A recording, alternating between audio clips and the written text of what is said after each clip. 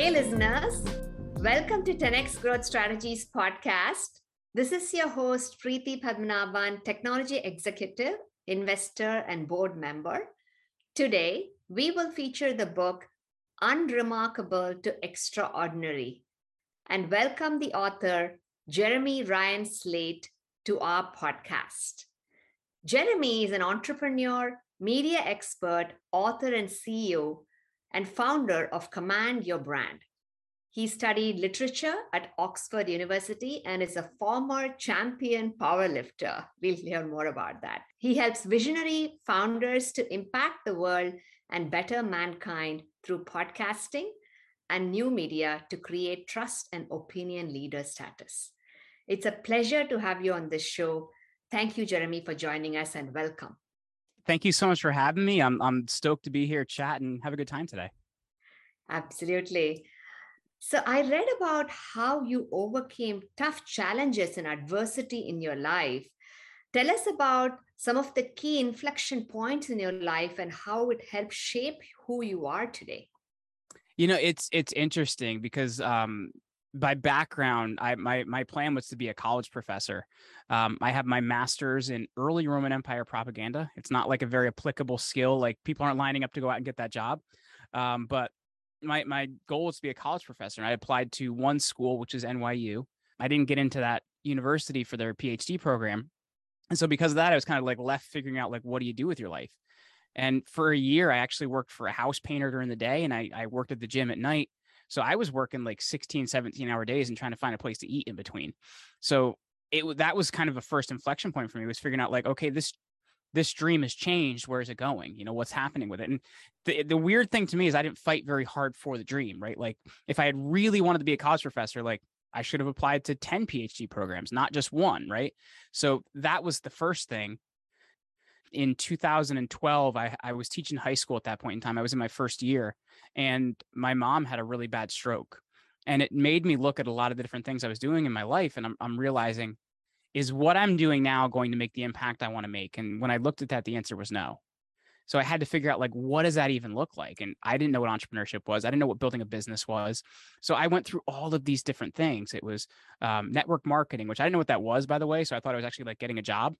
Mm-hmm. It was that. It was selling life insurance. It was selling products on Amazon. I actually went to China and learned how to source products and sell them online and everything like that. And all these different businesses didn't take off. So I started a podcast in 2015, and that was kind of the inflection point that changed everything. And this podcast is called the Create Your Own Life Show. And I got a chance to really talk to a lot of amazing people, and our current business and everything came out of it. And it's interesting because I've never looked at it through the perspective of inflection points. So I appreciate you asking that, because there's several major ones, like, you know, not choosing to do more PhD programs, figuring out, do I want to continue this career? Starting a podcast, which you're kind of like, is that really going to be a business? And here it is. So it's interesting kind of how we've gotten here.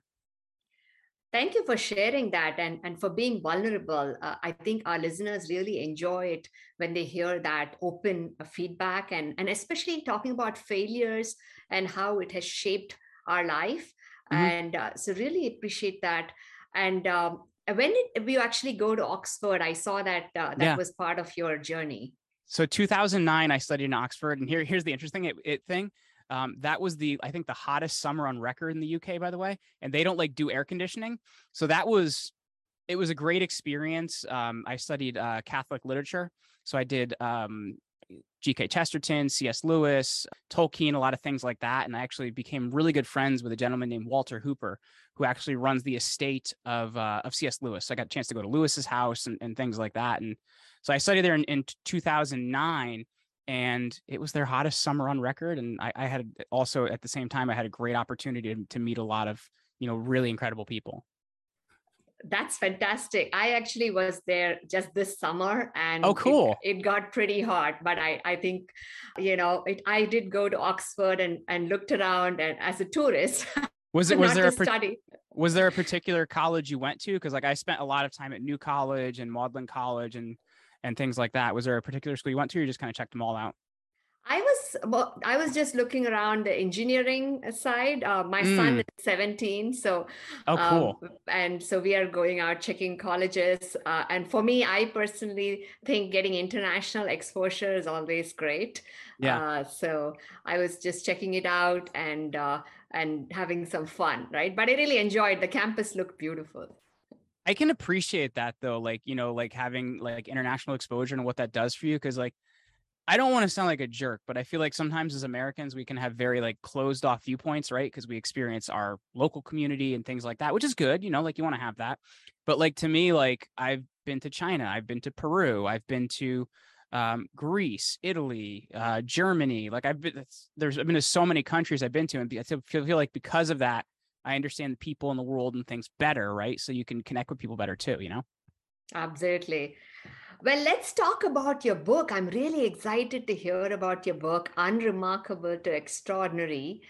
And I see that it's detailing life lessons from former CIA directors, Super Bowl champions, Hall of Fame athletes, and even a four-time Indy 500 winner, right? Tell us, why did you write the book and how did you go about writing the book? So here's the thing that's interesting, and I don't know if you've seen this with like other authors you've talked to, but like when I started the podcast, it was really because I wanted to write a book. But at the time, it's kind of like, what story do I write? How important am I? And I wasn't really that much so. I didn't have a ton of life experience. I was, I think 26 at the time. I'm really trying to figure out how old I was at that time. About 26 probably. I'm in my mid 30s now. So like at that point in time, I didn't think I was really set up in a way to do that, but there's always a plan to do that. And it's been 7, almost 8 years since we started the podcast. And I always found myself saying I wasn't ready, right? Timing wasn't right. It isn't the time yet. And finally, I had connected with a publishing coach back in 2019. And he's like, I've been hearing about you talk about this for a long time. So I'd known him as a friend for a long time. And he's like, I've been hearing you talk about this for a long time. When are you finally going to do this thing? And I really needed somebody to understand me and my message and help me get that out and put it together. And I finally got to the point where I'm like, I've been doing this podcast for a long time. It has a bigger message I want to get out there. And this is the way to get it out there. So it finally just got to the point where I met somebody unreasonable enough. And being unreasonable is a good thing, by the way. Unreasonable enough to not let me go any further, not producing it, if that makes sense. I think that's really beautiful way you put it, right? When people who are unreasonable, and I have some, especially I have at least one person who is like that in my life, who Yeah. constantly pushing me to look beyond, and I really appreciate those people in our life, and I'm glad they did that for you. Well, I think when people hear the word unreasonable, they think it's a bad thing because of the connotation it's given, right? But I think most people are reasonable, right? And reasonable meaning that they find a reason why. Oh, I can't do it because, the weather changed or the economy changed or this happened or that happened. Somebody that's unreasonable says, all right, I get it. How are we going to do it? Like when you're unreasonable, like you kind of look at those things and you're like, let's just figure it out. I think really learning to become unreasonable is actually one of the things I think I figured out through the book is really one of the biggest things that sets people that are extraordinary apart. Wow, that's beautiful. If you don't mind, I'll share a little bit from my unreasonable journey. Sure. Right, when I was an engineer way back, maybe like about 14 years ago or so, and I didn't know what I was going to do forward in my life, and I met this person who is my coach for the last 14 years. So I worked with this person on and off. And at that time, he looks at me and he says, I see you as a VP one day. I'm like, get out of here. Like, what do you mean, right? I'm an engineer and I don't see myself. But then there you go, turn around, like, these 10 years, got there, been there, done that, now been a director, a VP in different companies. And now he's like, you have to become a CMO or CEO one day. I'm like, okay, we'll think about it. But you need that, right? Like we all need that. We all need that person that doesn't see the reasons why we think we can't do something or that why something isn't possible. Because if that was the case, we'd never get anything done, right? Yeah, exactly. Well, let's talk more about your book. I would love to Yeah. understand what are some top 3 to 4 key life lessons you've provided. It's interesting because as I mentioned, like I'm somebody that I guess in some ways I'm highly educated. I don't know. And I think that I found from a lot of the people I've spoken to that some of the best education is actually like life experience and the actual doing of things, right? Because you can get a lot of information and things and theories in school, but it's actually that application, right? It's that kind of gap between what you know about something and how you can apply it, which is the big difference. So the thing that I've really taken away is how responsible for your own education you have to be your entire life. Whether that's getting the right information, whether that's finding the right mentor, whether it's having the right plan, but at the same time, acting upon that information, because so many times people get things and they need more information, they need more information, they need more training, they need another book, whatever it may be. But there's so much value in doing something and screwing it up, right? Because you learned how something didn't work, right? There's an infinite number of ways something doesn't work, right? But when you learn those things, you actually learn how to do something correctly, right? Like you don't become a virtuoso by just studying. You do so by continually working at it and working at it and working at it. And, another big concept to that is the idea of passion. And I think so many people want to, follow their passion, which implies they're passively going after something. Whereas the right viewpoint on it, at least in my viewpoint, is to find your passion. Find your passion implies that you're working at something. You're trying a bunch of things, right? You're not waiting for it to come on your couch and find you. You are, trying out a job, seeing if that job works for you. You're trying a career, seeing if it works for you, whatever it may be. But finding your passion implies that you're doing something. And I think so often where it's, I don't know, I fall into that millennial generation. I feel like my generation has this idea of like, I'm not passionate about that, so I'm just going to do nothing and get my parents to pay for it. But like when in actuality, like you only ever get good at something by doing it, life experience and all those other things. And, sometimes your 20s is going to cost you a lot of money, and that's fine. But, hopefully it benefits you later on. So those are two really big things for me is, finding your passion. It's an active process. And at the same time, taking responsibility for your own education. But another really, really big concept as well is this idea of leading people in the way they need to be led. And when I had a conversation with David Petraeus, he's the former commander of Central Command and former CIA director. And he talks about when he was a brand new officer, one of the first generals he worked under. And he said, when you're in the military, these guys they almost don't have a chest big enough to hold all the medals that they have. And there's a lot of ego you deal with. And the thing that he learned from this general is he learned to lead people where they're at. Some people need to be talked to one way, some people need to be talked to another way, and some people need to be, see you do something before they can do it. So you have to understand where somebody's at in order to lead them, not just say, I'm a big general, here's my chest and all the pins on it, and this is why you should follow me. Like, that's not leadership. So to me, when you can apply things like that, it can be a really incredible way to actually take control of your life. 3 wonderful life lessons. I really love that. And you talked about following the passion, right? I really could resonate to that because I think the passion keeps changing. Every few years, and you have to constantly keep learning and discovering oneself and then go after the next thing. So I can see how those all combine together. And as you're getting more leadership opportunity in your life, how you can be a better leader by leading people the way they want to be led. Well, and the thing about that too is like passion in some ways, it has to be profitable too. Like, sure, you can do something you enjoy, but that's a hobby, right? Mm-hmm. And it has to in some way have a profit in some way make money, in some way have a bigger vision. Because when you look at it that way, there's a book by Cal Newport called So Good They Can't Ignore You. And it really kind of inspired my whole viewpoint on this. And Cal talks about like not following your passion, but finding something you're good at and continually getting better at it and better at it and better at it. And at some point in time, it flips and you become passionate about it, right? Because you've gotten so good at something, people can't ignore you. You're in this kind of area where it doesn't take you as much effort to get something done, and you're going to figure out how to make a profit with it. But at the same time, if it's not profitable, it's a hobby, or you're not going to be able to do it very long. Do you know what I mean? Yeah, I'm going to check out that book. I do like Cal Newport as an author. He's the man. Yeah. Well, you did talk about some of the key life lessons you have from your book. And I did read a little bit about like, there's a lie that's told to us about success. And instead, we have to look at success a different way. Yeah. And you talk about defining our own success in our own terms. Tell us more about that. There's kind of this idea about success, like just read another book, just get another course, things like that. Like the way we're told to be successful isn't quite how it works. And I think often we base our ideas on success of what other people think for us. And so many times you have to define like what you want, right? And I'll give you an example of that. I absolutely love my parents. My parents are awesome. But at the same time, my parents wanted me to be a cop or a high school teacher, neither of which I would have been very happy doing.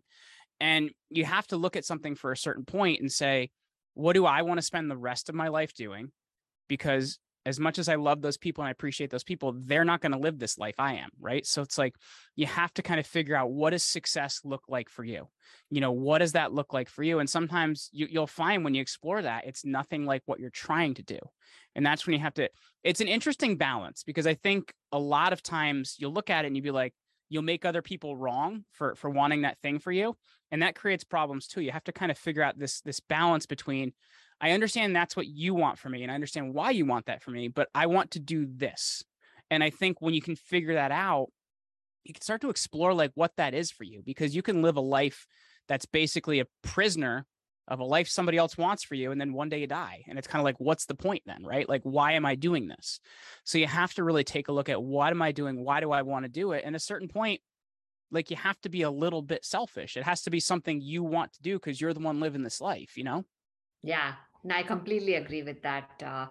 If we lived our life based on other people's inputs alone, we can take some inputs, but not always live our life only by that. Yeah. And it's like, you talked early on about things I failed at and like kind of the importance of being okay with that. Like, I think at the same time, like, society looks at this idea of like, oh, you failed at that, like, way to go, you're a failure. And I think we don't look at failure for what we can learn from it, what we can get out of it, and what we attempted, and maybe what we didn't do or what we did do. But I think we have to take a look at often what society wants you to do, and what society expects from you is going to keep you small. And you have to think bigger and outside of that box and what you really want to do, and define those dreams for yourself. Excellent, great input. And you did create your own life, and you also had the podcast, Create Your Own Life. I'd love to hear some memorable moments. You talk about David Petraeus earlier. Are there any other memorable moments from your podcasting journey? I am a huge, huge baseball fan. I'm a big New York Yankees fan. I know you're in the Bay Area, so I apologize if you're like a San Francisco Giants fan, or maybe you don't follow baseball. I don't know. I'm a huge Yankees fan. And my favorite player when he played was Nick Swisher. And he won the World Series with the Yankees in 2009. He was he was drafted by a Bay Area team. He was drafted by the Oakland Athletics in 2004. And he was this guy that always just loved to play baseball. Like, he always looked like he was just so grateful to be playing a kid's game and getting paid for it. And the thing that was really interesting about Nick is his dad, Steve Swisher, played for the Cardinals in the 70s, and he was a first-round draft pick, and he was always trying to live up to his dad being this incredible athlete. Like, his dad is always good at everything. Weird thing, by the way, my neighbor went to school with Steve Swisher. Because my neighbor read my book, and he's like, no, Steve Swisher, I went to school with him. But anyway, Nick was this outstanding player. And a lot of times as a baseball player, you're going to get drafted by a major league organization out of high school. So his senior year comes, Nick has a great year, and he doesn't get drafted. And he thinks at that point his baseball career is over. And he has a conversation with his dad, and his dad says, okay, so what are you going to do about it? And he says, well, I guess I could play at college and figure it out. So he had one Division I college offer, and that was to Ohio State University. He had such an awesome career at Ohio State University. They actually named the field after him when he graduated. He was then a first-round draft pick. And Billy Beane, who was the general manager of the Oakland Athletics in 2004, actually kind of changed the way baseball is played now. And it's all based off of metrics and stuff like that. So Nick was the first draft pick of this new era of baseball, of, all these different statistics that you couldn't really quantify years ago in sports. So it was very cool to me to kind of see somebody that had this failure, figured out what to do with it, and figured out how to kind of do something bigger with it. And also be one of those kind of pivotal players and kind of what changed the game I love. That's great. That's a turnaround story too with Nick. So it looks like there's a pattern here and a theme for this episode. Yeah. Jeremy, it has been a pleasure to hear about your book. Are there any other tips and words of wisdom you can share for our listeners? Well, the thing I would say, and I think this has kind of been a theme of what we've talked about here, is how you show up to one thing is how you show up to everything, right? Because it becomes your pattern.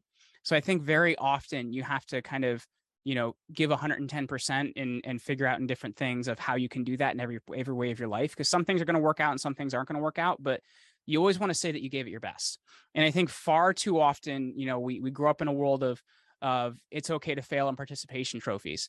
So if you can fail and figure out what to learn from that and do something from that, then that's great.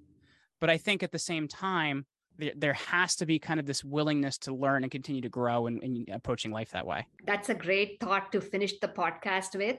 Jeremy, it was a pleasure to have you on 10X Growth Strategies. Thank you for being with us today. Hey, thank you so much for having me. This is great.